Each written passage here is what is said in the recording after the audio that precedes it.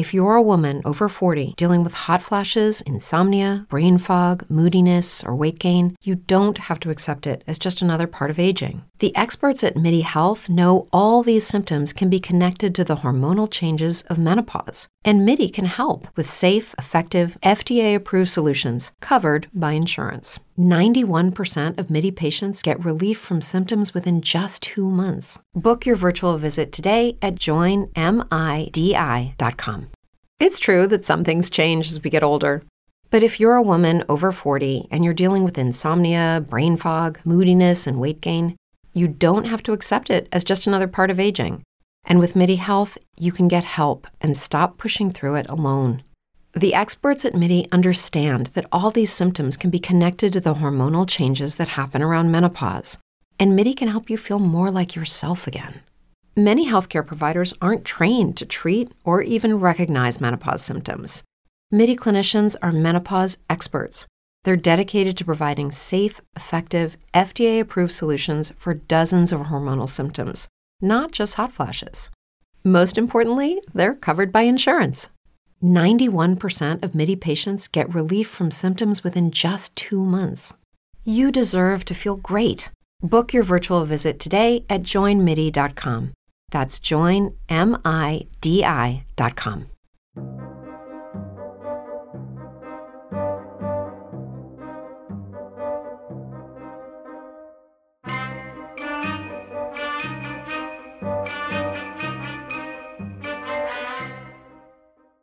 I want to thank my colleagues at the Parthenon Podcast Network for all coming together to talk about the most overlooked people in history. I had a great time hosting this episode, and we got to hear from great podcasters like Josh Cohen, host of the Eyewitness History Podcast, Scott Rank, host of History Unplugged, and Richard Lim, host of This American President. I love listening to these guys and talking to them, especially on the topic of lesser-known bits of history. Look for more of these episodes from the Parthenon Podcast Network. To see show notes and learn more about these great podcasts, go over to parthenonpodcast.com. If you have an idea for a roundup episode, please send me an email or reach out to us on social media. You can send me an email to my email address, steve@a2zhistorypage.com, or find me on social media platforms at A2Z I hope you enjoy this Parthenon Podcast collaboration, and I will talk to you soon.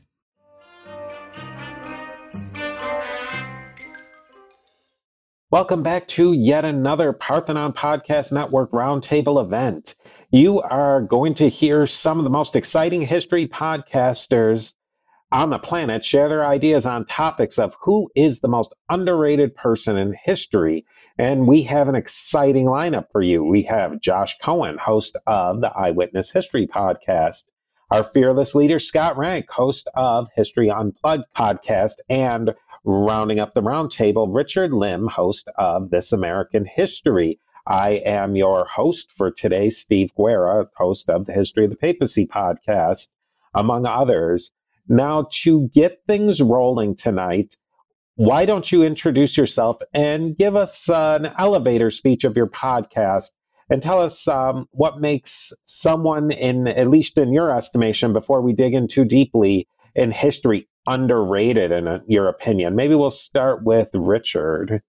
Sure. And my podcast, it's called This American President, just to clarify. Whatever. All right. Yeah, sure. I got close. Yeah, very close. Well, basically, my podcast is just the outgrowth of the fact that I grew up a big history nerd. When I was 8 years old, my mom, well, actually before that, my mom would take me to the local library. And then when I was about 8, I just got fascinated by presidents and have not stopped being fascinated by presidents. And I don't know how anyone can't find it fascinating. We basically give presidents more responsibilities than any one human should ever have. And that's pretty wild. And so basically in our podcast, we talk about that. We talk about the people, very flawed human beings that served as president, and all the different stories. We have different angles on these presidents and aspects of the policies that they had and their personal lives and everything. So And you had asked about underrated, what makes a figure underrated? I mean, I guess I would say that, well, for a lot of these historic figures, there is a huge difference. Well, there's always some degree of difference between the public persona and the actual person. And oftentimes the public persona doesn't reflect the person, but it also doesn't actually reflect a reality of that person in their public office. And there are various reasons for that. Some of it is the fact that people tend to simplify historical figures, complicated ones. And so I think that as a result of that, there are a lot of people who've done things that people have no idea about. They don't know the things that they did. Or perhaps that person's mistakes have been magnified over anything else that they did in their life.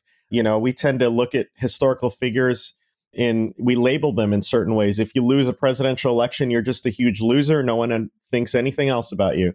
But at the same time, that person almost rose to the highest office. So I think for a lot of those reasons, because of perceptions, someone can be unappreciated. All right, Scott, what do you think? Tell us a little bit about your podcast and what qualities do you look for in somebody who's underrated?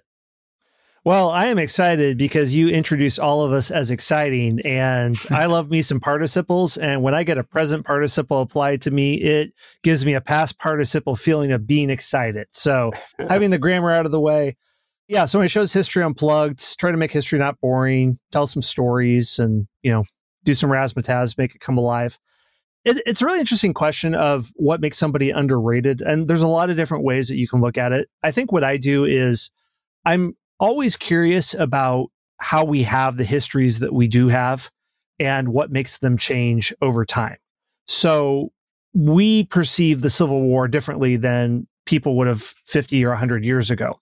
We think of, for example, Ulysses S. Grant differently than 50 or 100 years ago. He's become much more respectful thanks to a Ron Chernow book. But in the past, histories written by Confederates would have tried to make him out for this drunkard that just threw bodies in battle. And that's how he was able to win.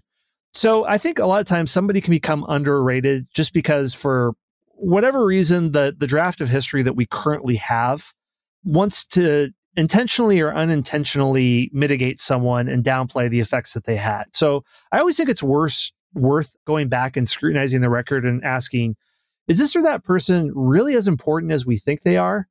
Maybe they are, maybe they aren't. And I think there's a lot of people who are either massively inflated or massively deflated. So yeah, that's my take on it. And then Josh, tell us a little bit about your podcast and what you look for in somebody who is underrated. Yeah, absolutely. Thanks, Steve. So my podcast is called Eyewitness History. And as the name would suggest, I interview and curate stories from people that were eyewitnesses to historical events. So from there, you'll find stories as varied as a Holocaust survivor. I interviewed someone who was liberated from Auschwitz. I've also interviewed more lighthearted stuff. I've interviewed Saturday Night Live writers. I interviewed the guy that wrote Chris Farley's Last Sketch, for instance. All of it fits under this umbrella of history. So anyone that's interested in hearing really amazing stories from really amazing people that were there for events, definitely check out Eyewitness History. What I think makes a historical event underrated is plain and simply kind of like what Scott said. It's who history remembers or does not remember value in the right way. And boy, the person that I have selected for our discussion, I think will fit the bill on this. I think a lot of it, one of you guys made mention about what the public perception is of the historical figure versus what his or her actual accomplishment was and what they actually did for history. And there can sometimes be a big gulf or a delta between the two things. You know, the one that just immediately occurs to me is I think of like Paul Revere, whose name all of us know. And we know that primarily because of a poem by Longfellow, Paul Revere's Ride, which was something that was very popular. It still is, and what a lot of people wouldn't know is that there was another writer named, I think it was Israel Bissell, who rode a great deal further than Paul Revere. You could argue did more, but he's not valued by history in the same way as Paul Revere is. Why? You could say in a word, marketing. So that sort of dichotomy I find fascinating. So yeah, that's my nutshell pitch. This is awkward because I was going to say Paul Revere was the most underrated figure in all of human history, but you just one-upped me with your whatever Bissell, whatever his name is. I have 2 children named Paul after Paul Revere. Darn it. Okay. Back to the drawing board. Well, shoot. Same time next week, guys? Yes. Yeah. Let's reschedule. So now here are our ground rules for tonight. Each one of you will have approximately 7-ish minutes to make the case for the person who you selected as the most underrated person in history. So I'm not nearly as tough as our old pal James Early, host of Key Battles of American History podcast and the usual host of these episodes, but don't make me cut off your mic is what I'm saying. So let's get right to it. And today, I subjectively chose Richard to go first because I cannot wait to hear his case that he's going to make for Herbert Hoover, most underrated man in history. All right. Yes. So actually, I was going to introduce him as if without saying who he was, because when people immediately hear Herbert Hoover, they think of this like sour looking dude from the early 20th century. And, you know, his name kind of invokes futility, ineptitude, all that kind of stuff. But the more I studied him, the more I actually came to be impressed by him. And okay, so this is my argument. So here's a man who was born in a poor family, a poor Quaker family, had about as inauspicious a beginning as any president. He was orphaned at a young age, lost both parents at a young age, got sent off to an uncle to live there, to live with his uncle on the West Coast. He was born in Iowa and went to Stanford, became a mining engineer. And this orphan, he becomes a mining engineer and he starts traveling the world. And this is in the late 19th century. And so he's going to the deserts of Australia. He's going to the jungles of Burma and he's finding mines. And this is back in the day when, you know, you could get malaria and just die. Australia was the Wild West back then. I mean, you know, if the scorpions in your shoes aren't going to kill you, someone else will. And he had a knack for finding mines. And he even went to China and he found mines there. And he ended up completing what was the biggest transaction of all time in that country, in China, up to that point. And basically became a multimillionaire. And in his early 30s was like one of the great international authorities on mining. So I forgot to mention, he also went to Stanford, where he was part of their first graduating class for engineering. And so here he is, like, you know, self-made man, et cetera, et cetera. He goes to the UK and he basically works for some of the top mining company, one of the top mining companies there. World War I breaks out. He knows all the businessmen in the area. A bunch of Americans are stranded in Europe and they go to the UK and they try to, you know, all the communications and all the means for travel has been commandeered for the war effort. So Hoover's the one that has to organize. He basically steps in there. He says, I'm an American. I know all the rich people here. Let me help these people out. And he starts organizing relief for these people and shelter and tickets back home. And they're like, wow, this guy's a genius, organizational genius. And then Belgium gets blockaded during World War II. The Germans occupy it. The British blockade it. And so you have 7.5 million people starving. And they say, we need someone who's a good organizer to help these people. So they turn to Herbert Hoover. And he organizes relief, saves millions of people's lives. And then when President Wilson needs someone to run basically be the food czar, to organize food rationing so that they can send food to the soldiers, he brings them back to America and he does that as well. And then when the war ends and Europe is decimated because of World War I, who else does the world turn to? The guy that saved the Belgians, Herbert Hoover. And he saves tens of millions of lives. Some people say he actually saved up to hundreds of millions of lives because of basically his organizational brilliance. He's a little bit of an autocrat, which works really well in crisis situations. And then when the Soviet government takes over, they experience a famine, partly because of their policies, partly because of the weather, partly because of World War I. And they ask for help. And by this time, Hoover is Secretary of Commerce. They turn to him and he saves at least 3-4 million lives, Russian lives, there was a lot of controversy in this because, Hoover was perceived as helping a communist government. But nonetheless, millions of Russians, there's actually a book that was written about it. Few people know an American saved millions of Russians' lives.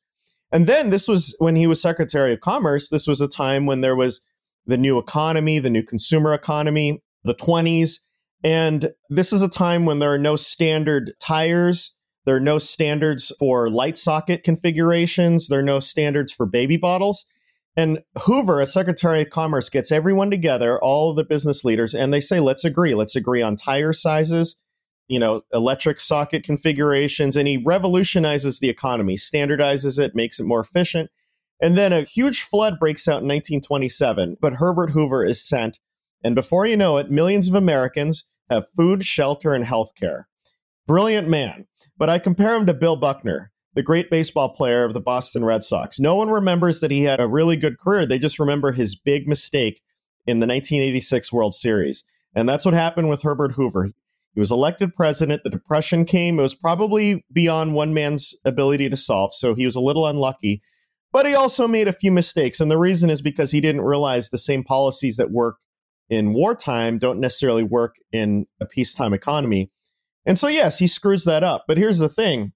Hundreds of millions of people, are alive today because of Herbert Hoover.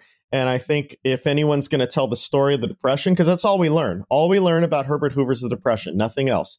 But if we're ever going to learn about him, you tell the story of the Depression, you tell the story of his mistakes, but you also tell the story of the hundreds of millions of people that he saved. Literally, there are hundreds of millions of people alive today because of what he did.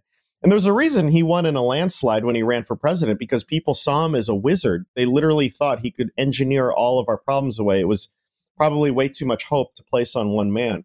And even then, after his presidency, he did the big rehabilitation. He actually worked with Truman and Eisenhower. He worked with Truman to advise on reconstructing Europe after World War II. And then, he was big on hydroelectric power. There's a reason the Hoover Dam's named after him. He helped Truman and Eisenhower reduce the fat in the federal government from the New Deal. And he had rehabilitated himself a lot because he died an elder statesman. He had a long retirement. So there was this long period where he was America's elder statesman. But again, no one remembers that. They just remember the Depression. So I submit to you the most underrated figure I know of, Herbert Hoover. And now, a word from our sponsors. As humans, we're naturally driven by the search for better. But when it comes to hiring, the best way to search for a candidate isn't to search at all. Don't search, match with Indeed. When I was looking to hire someone, it was so slow and overwhelming. I wish I had used Indeed. If you need to hire, you need Indeed. Indeed is your matching and hiring platform with over 350 million global monthly visitors, according to Indeed data, and a matching engine that helps you find quality candidates fast. Ditch the busy work. Use Indeed for scheduling, screening, and messaging so you can connect with candidates faster. And Indeed doesn't just help you hire faster. 93% of employers agree Indeed delivers the highest quality matches compared to other job sites, according to a recent Indeed survey. And listeners of this show will get a $75 sponsored job credit to get your jobs more visibility at Indeed.com/podcast. That's Indeed.com/podcast. Terms and conditions apply. Judy was boring. Hello. Then Judy discovered ChumbaCasino.com. It's my little escape. Now Judy's the life of the party. Oh, baby, mama's bringing home the bacon. Whoa, take it easy, Judy. The Chumba life is for everybody. So go to ChumbaCasino.com and play over 100 casino-style games. Join today and play for free for your chance to redeem some serious prizes. ChumbaCasino.com. No purchase necessary. Void where prohibited by law. 18+ terms and conditions apply. See website for details. With Lucky Land Slots, you can get lucky just about anywhere. Dearly beloved, we are gathered here today to... Has anyone seen the bride and groom? Sorry, we're here. We were getting lucky in the limo and we lost track of time. No, Lucky Land Casino, with cash prizes that add up quicker than a guest registry. In that case, I pronounce you lucky. Play for free at LuckyLandSlots.com. Daily bonuses are waiting. No purchase necessary. Void where prohibited by law. 18+. Terms and conditions apply. See website for details. My natural question is then, how do we rehabilitate Herbert Hoover? How do you get people who have such a knee-jerk reaction that Herbert Hoover bad, evil monster Herbert Hoover, into somebody who was a completely well-rounded character. I would say that getting 4 podcasters together to talk about it will change it. Well, no, I mean, it's one of those things where I don't have any illusions that we can change his reputation just, one person. But I do think that there have been new books written about Herbert Hoover that have re-examined his life and his career. There was one I read about him by Kenneth White. It was an excellent book. And, maybe it's impossible to change perceptions about him. But one thing I'll say is that I think it's important. First of all, I hate presidential rankings. I hate how they simplify presidents. I think they're garbage. But with all that said, I think we should look at these figures for their whole careers, not just the presidency. Now, Scott Rank has something to say. I raised my hand in our online chat system. Yeah, I think Hoover, I'm not going to put him on my alternate Mount Rushmore. I mean, that, of course, belongs to Warren G. Harding and Rutherford B. Hayes and, Millard Fillmore. Nah, John Tyler. I mean, come on. Okay. No. Fair. Listeners, you're not going to know if I'm going to be serious or not. But, I really do agree, because I think that part of why we don't think highly of him is because we love narratives when we think of presidents. And the exact template that is used to look at the James Buchanan Abraham Lincoln dynamic is slotted in with Herbert Hoover and FDR, that this was an incompetent president who didn't rise to the challenge of the times. And then it came a president who was willing to knuckle down and guide America through its darkest hour. And I really think that in a way, and I mean this as a compliment, that Hoover is like Jimmy Carter in the sense that for all the credit that Reagan gets for a lot of things like deregulation, much of that was started by Carter. He deregulated the telecom industry or the airline industry. And Hoover did a lot of New Deal-esque things like farm subsidy increases or broadening the federal government's ability to lend to federal infrastructure projects and more liberal lending to bail out banks and businesses. Work progress type of programs too. Yeah. So, I mean, I think that FDR really only continued a lot of those things. And had Hoover been president during peacetime like Eisenhower was, I think he would have been remembered like Eisenhower, because Eisenhower also wasn't charismatic. I think of him as a combination of a loaf of Wonder Bread and Miracle Whip, but he was a good administrator for peacetime. And I think Hoover would be remembered the same if that were his story. So yes, I like Hoover too.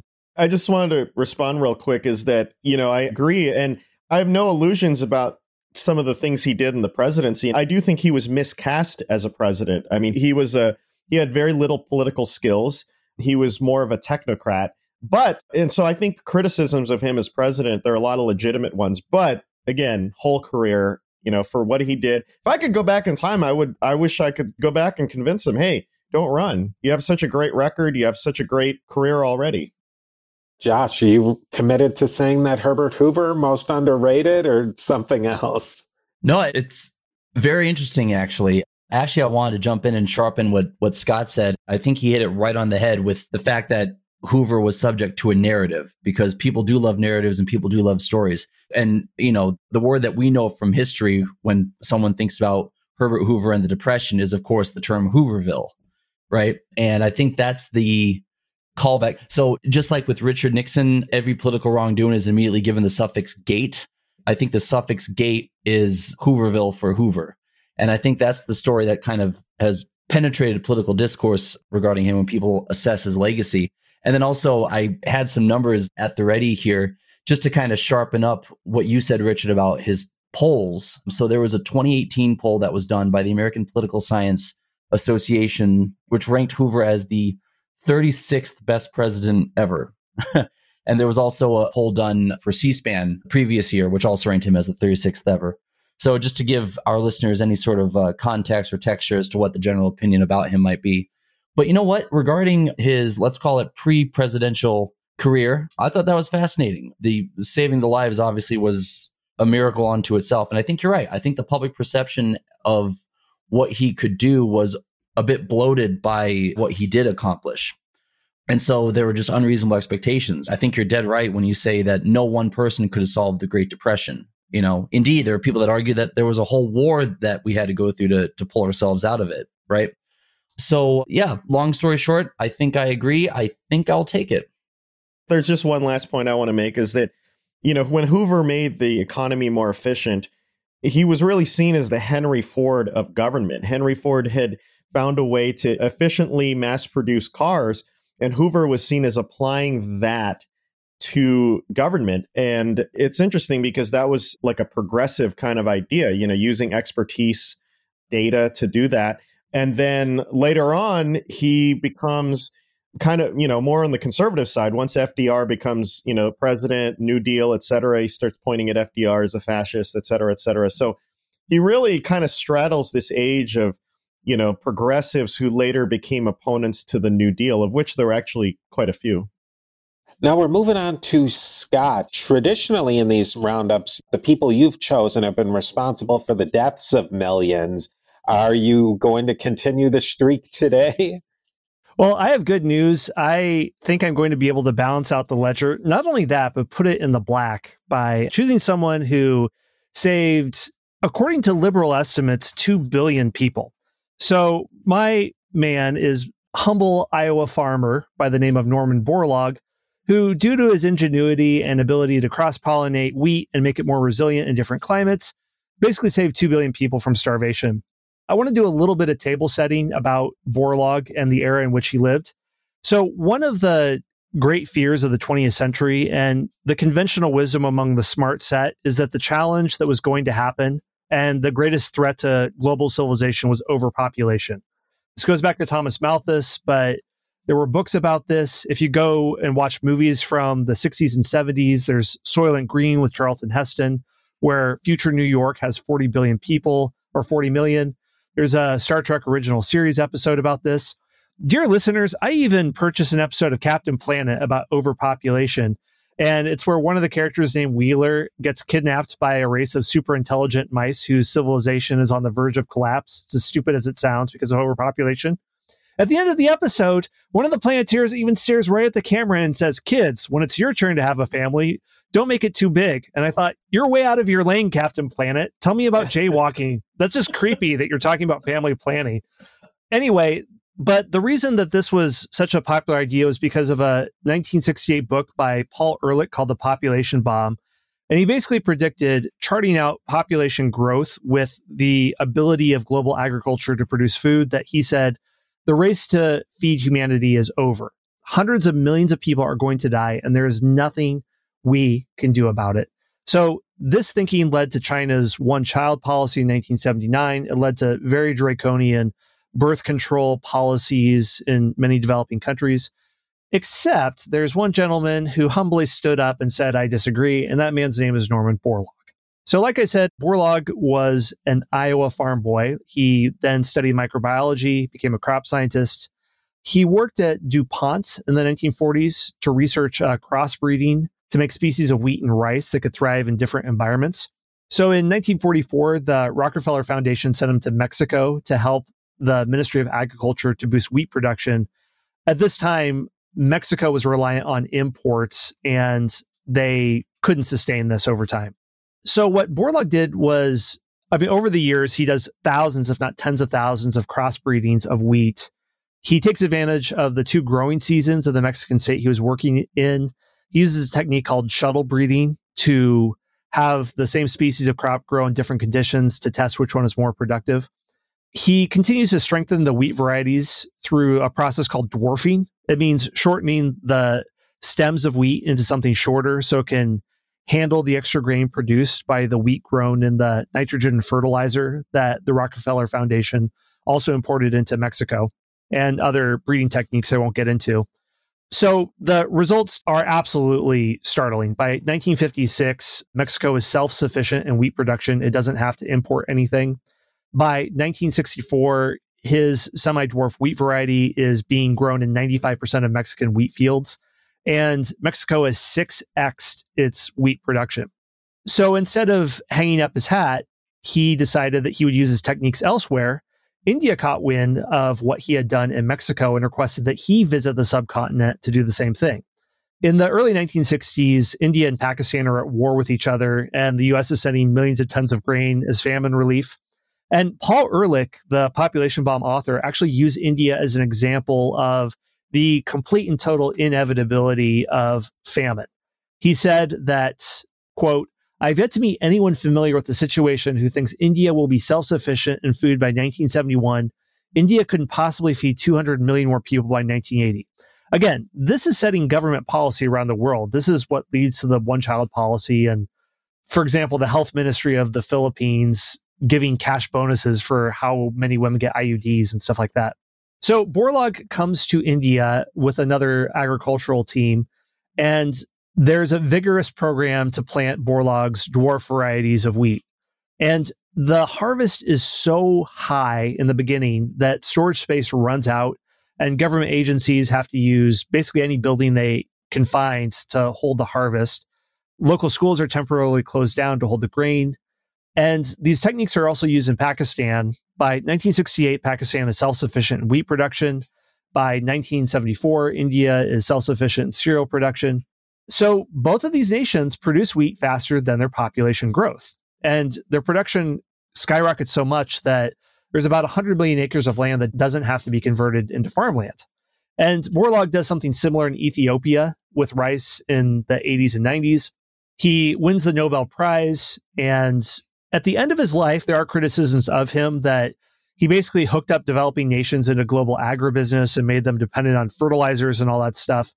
And he understood those challenges, and he said it wasn't perfect, but he made the point that, well, it's easy to criticize this if you're in a comfortable office in Brussels or Washington, D.C., but what would you think if you were starving to death? So he completely rejected this idea that in order to have some sort of eco-sustainable future, we have to let people starve to death. So I think as an proud Iowan, of which Hoover is also from, and Norman Borlaug, we need to have ourselves a Norman Borlaug Day. Illinois has Casimir Pulaski Day, the Polish Revolutionary War hero. California has Cesar Chavez Day. I think Norman Borlaug beats them both. So we need ourselves an official state-recognized Norman Borlaug Day in Iowa. So that's my vote for someone that I think. As long as Norman Borlaug Day, if there's a Captain Planet Day, we can co-opt it. Columbus, indigenous people, you get the idea. Yeah, why can't he have his own cartoon to give creepy advice to children and have a mullet too? Have as many kids as you need, as you want. And eventually did people like Ehrlich see the error of their ways and thank Borlaug? So that never happened. I think he's still alive. But yeah, Paul Ehrlich, he never recanted his views, even though they were demonstrably catastrophically wrong. People like Elon Musk are saying that underpopulation is a challenge. So he's meeting that by having as many kids within or outside of wedlock as he possibly can to make up the difference. Yeah. Paul Ehrlich was a proponent of what's it called? Malthusian economics, right? Mm-hmm. Yeah. Yeah, that basically, have a humane, quote unquote, humane version of population reduction, whether it's sterilization or he talked about things like having a U.S. Department of Population limitation and not having advertisements for baby cribs or portraying parenthood in a positive way. Just really weird dude. I'm not an Ehrlich fan. I wanted to do my best to try and play devil's advocate on Borlaug. So I did some research on my own. I saw some of those same criticisms that he, reaped large profits primarily for America, for the agribusiness. And I decided that all the criticism was pretty much junk. As you say, if you're in a comfortable office in Brussels or wherever it is, it's easy enough to play armchair quarterback. But if you don't know where your next meal is and haven't had a meal in a day, you can forgive these sins very quickly. A life saved is better than, you can forgive making a few bucks off of it. So I think I'll take Borlaug Day, as long as it's a federal holiday.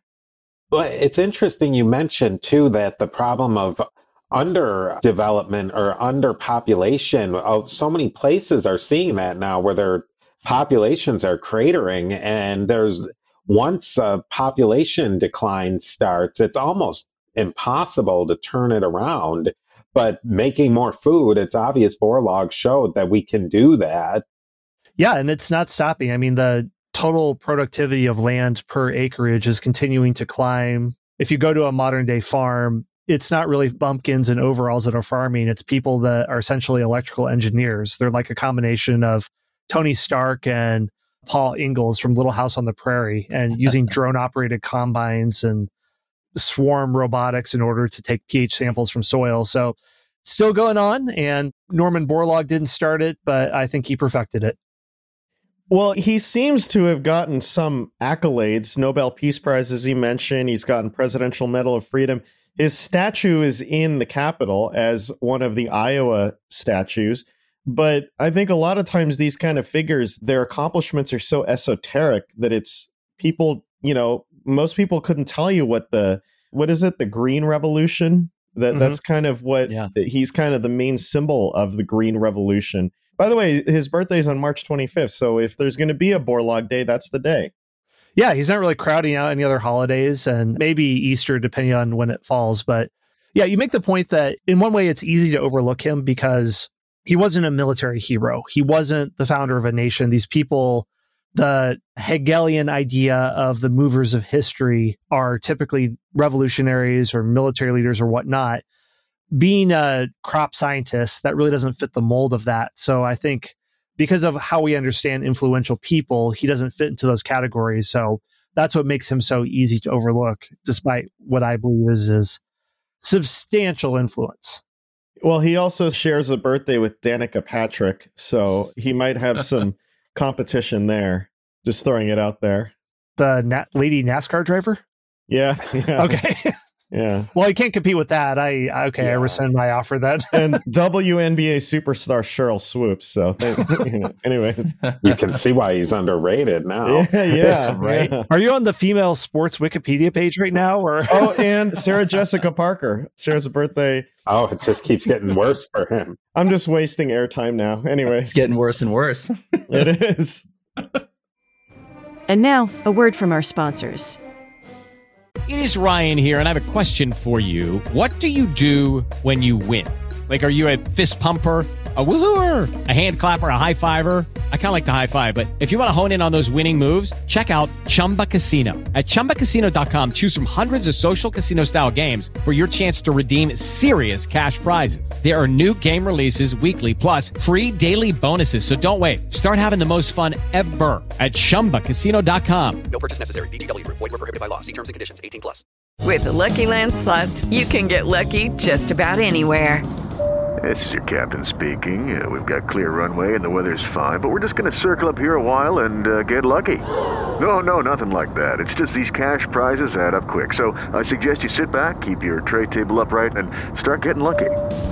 Play for free at LuckyLandSlots.com. Are you feeling lucky? No purchase necessary. Void where prohibited by law. 18+ terms and conditions apply. See website for details. Hey, everyone. I'd like to say something about a new product I've tried called Calitrin. Doctors endorse it, nutritionists recommend it, and customers love it. Calitrin is for healthy weight loss. I have taken Calitrin myself, and I can honestly confirm that I've lost weight, I sleep better, and I have found relief from a joint injury that I sustained in my arm. Calitrin contains collagen, the most abundant protein naturally occurring in the human body, which decreases as we age, and I am reaching of that age where things decrease. Taking Calitrin promotes better sleep, more energy, less joint pain, and best of all, weight loss.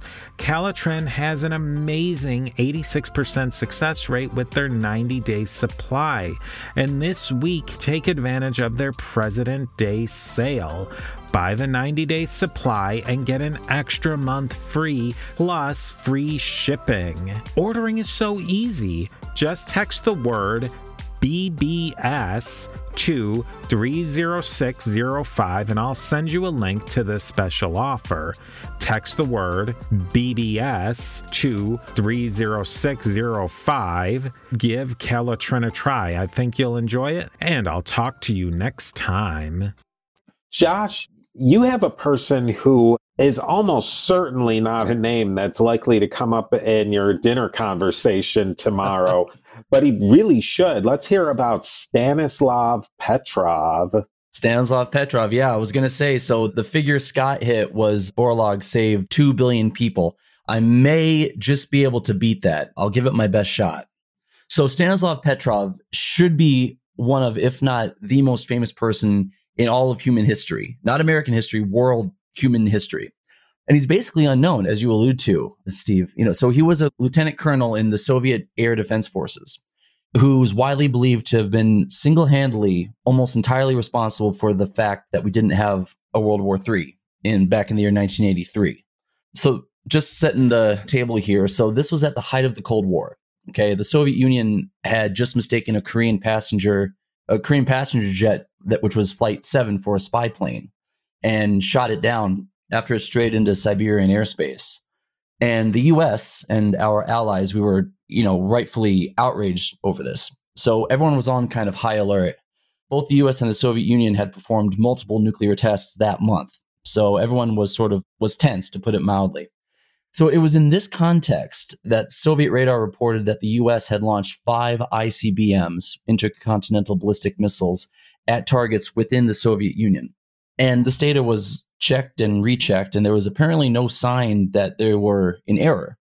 And Stanislav Petrov was at the helm. So he didn't have the authority to launch a retaliatory strike. His responsibility was to pass the information up through the chain of command. But it's widely believed that given the protocols in place, had he passed that information along, we would have seen a massive retaliatory strike against the United States, which would have been more or less guaranteed at that point. And of course, upon seeing those incoming missiles, there would have been a strike of our own, where the United States would have launched hundreds, if not thousands of missiles over to the Soviet Union. And then it would have been game over. That would have been hundreds of millions of people that would have died more or less immediately. Now, happily, Petrov declined to pass the information along. And there's a human element here that I think transcends machinery and technology that I kind of want to plant a flag on. So his decision boiled down to mere intuition, right? The protocol demanded that he pass the information along because it showed every sign of being a real attack, especially given the tense situation that I mentioned. But Petrov reasoned that if the United States was going to launch a real, true nuclear first strike, they would have done it with more than 5 missiles. 5 missiles doesn't really make a lot of sense. But it's also believed that any of the other people who could have been on duty that night, instead of Petrov, would almost certainly have passed the information up the chain of command, killing a few 100 million people and thereby wiping out both the United States and Russia. Now, just for good measure, our retaliatory strike, the United States retaliatory strike protocol at the time, entailed wiping out Eastern Europe and China for good measure. So I just want that to kind of land for a moment, right? This could well have ended human civilization, certainly the world as we knew it or know it now. And just to sort of maybe give some texture to the fact that it was in the year 1983, not ancient history by any means. And one way to remember this, Steve, I did this just for you. As the host of Beyond the Big Screen, I pulled a list of all the movies that were released in the year 1983. So just to throw that out there, we had Return of the Jedi, Terms of Endearment, Flashdance, Trading Places, Risky Business, The Big Chill, Breathless, Scarface, Rumblefish, and The Outsiders. Don't forget Superman 3 with Richard Pryor. I was hoping to skip merrily over Superman 3 and Silkwood. Not as bad as Superman 4. The first 2 are great, though. Anyways. But it's amazing to think about that those could have been the last films ever made. Now, ironically, because we all know that history loves its irony, right? War Games and The Day After were also made that year. And those are, of course, both films that encapsulated this, overarching concern about nuclear war. So we could have been spared. We could have been spared Battlefield Earth. We could have been spared Battlefield Earth and Jiggly. Is it worth a nuclear holocaust? We leave the listeners to decide that question for themselves. We'll leave a poll up, right? But Scott, Steve, Richard, submitted for your consideration. I give you Stanislav Petrov. Was there something in Stanislav Petrov's background or in his character that would have said that he would have bucked Soviet Russia and being sent to the Gulag and everything to use his own sense? Nothing that I could find, and I strongly, strongly suspect that if there was such a character trait that could be discerned from his background, he would not have been with the Soviet military. Yeah, that's a good point.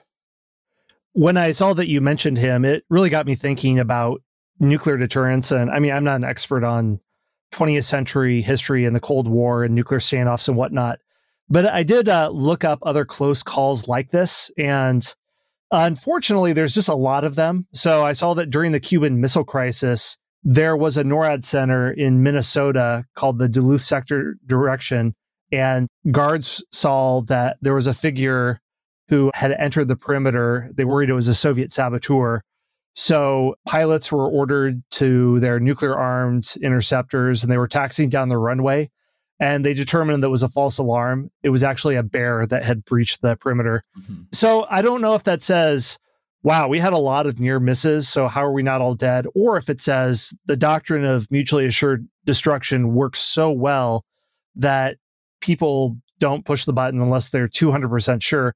Not exactly sure, but another thing that made me think about this discussion is as archives open up and things are declassified about heads of state of the 20th century, it really makes me wonder, when we look back at this time period, was nuclear war a great triumph of the global diplomatic arena, or was it just something that by pure dumb luck we managed to avoid? And I heard some people mention after the passing of Queen Elizabeth II that she, more than anyone else, really wielded soft power. She was able to bring heads of state together, and it was people like her that created institutions and had heads of state meet with each other to avoid these types of standoff. Or maybe we could credit someone like Mikhail Gorbachev, who allowed the Soviet Union to peacefully collapse and not have nuclear warheads end up in a bunch of rogue actors. I don't know. I mean, maybe there's a lot that we don't know about this period, but it made me wonder if it is, a lot of incidents like this were just due to nothing but dumb luck. We didn't all get nuked. I think, honestly, a lot of it does have to do with dumb luck. It's all chronicled in this amazing book called The Bomb by Fred Kaplan. He goes into if you guys just want to really depress yourselves on a Friday night, you got nothing better to do. He chronicles all those events, like the ones I mentioned, the one you mentioned. There was also one in 1960 where U.S. radar equipment in Greenland, basically the same thing, where it looked like there was going to be a nuclear strike coming in. And it looked like, I guess, that their system actually picked up northern lights in the sky. Supposedly the chemicals, somehow interfered with the system and gave a false positive. So how much of this really does boil down to dumb luck? It gets depressing. Richard, so do you think underrated or just dumb luck?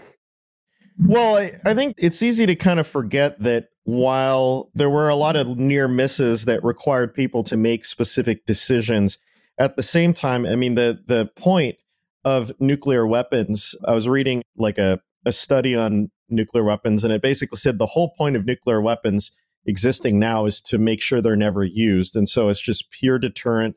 And I think it's hard to eliminate the fact that, some people do statistics and they say countries that actually have nuclear weapons tend to be less aggressive because they've joined this club, which therefore puts them basically on a level of nations that, well, if they ever act with nuclear weapons, they risk their own existence. Another country will. So I think it's important to also know that in terms of the nuclear infrastructure, those things are all designed to create a deterrent. But even within that truth, while nations might have an incentive, therefore, to not attack each other, it's still possible that miscalculations happen. I mean, wars start because of miscalculations. So I think that's a factor, too. I don't know. I guess I'm hedging on that.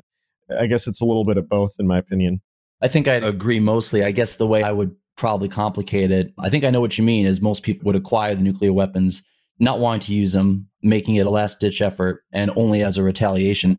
But then, you'll unquestionably have a group of people that will want to acquire nuclear weapons for the sole purpose of creating destruction. We all know, Saddam Hussein and WMDs was ultimately debunked, but you get my point. Yeah, well, the other thing I was going to say, so just to play devil's advocate here, so I think that the impact that he had is, arguably immense and profound, but you could argue that I think when you look at someone who's underrated, you're kind of looking more totality of career as opposed to one specific moment. And that one specific moment is a very important moment. But anyways, just to put it out there, because I think when I look at another figure where you look at the totalitarian, the totality of their career, you can say, oh, well, altogether, it wasn't just this one moment, but it was kind of sustained excellence that's ignored. So just the thought. Doesn't mean I'm right. That's kind of an interesting way to wrap it all up and put it all together. I mean, the definition of an underrated person, is it the totality of their career and a set of, or can it just be the person who is in the right place at the right time, but just doesn't get recognized for it? Israel Putnam doesn't get a song about it or a poem written about him, even though arguably what he did was more important for American history than the great ride of Paul Revere. Oh, Israel Bissell. Or Bissell, sorry. Israel Putnam sounds like a Revolutionary War guy, too. Yeah, he was a general. Yeah. Israel Putnam. Oh, Israel Bissell sounds like a Jewish vacuum cleaner. Oh. Israeli NBA. No, I was going to say a WNBA Israeli star. I don't know. Anyways. Well, I think, you know what, I really want to thank Scott, Josh, and Richard for joining us today on this Parthenon Podcast Network roundup on the most underrated people in history.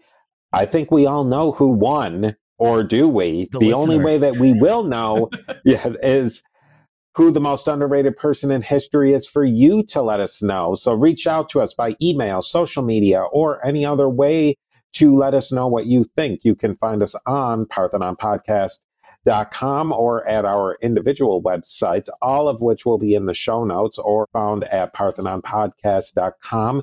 Thank you, of course, for listening, and we will talk to you soon on the next Parthenon Podcast History Podcast Roundup.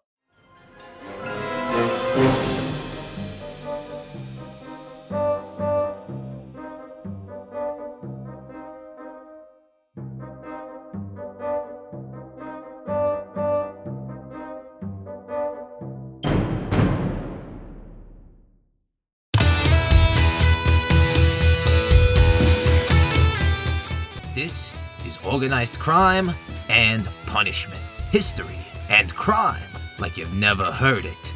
Join Mustache Chris, Steve, and their crew as they take deep dives into the fascinating stories of the Mafia. Find Organized Crime and Punishment at the website organizedcrimeandpunishment.com and everywhere else you find great podcasts. Make sure you tell your friends about Organized Crime and Punishment so that friends of yours can become friends of ours. Forget about it.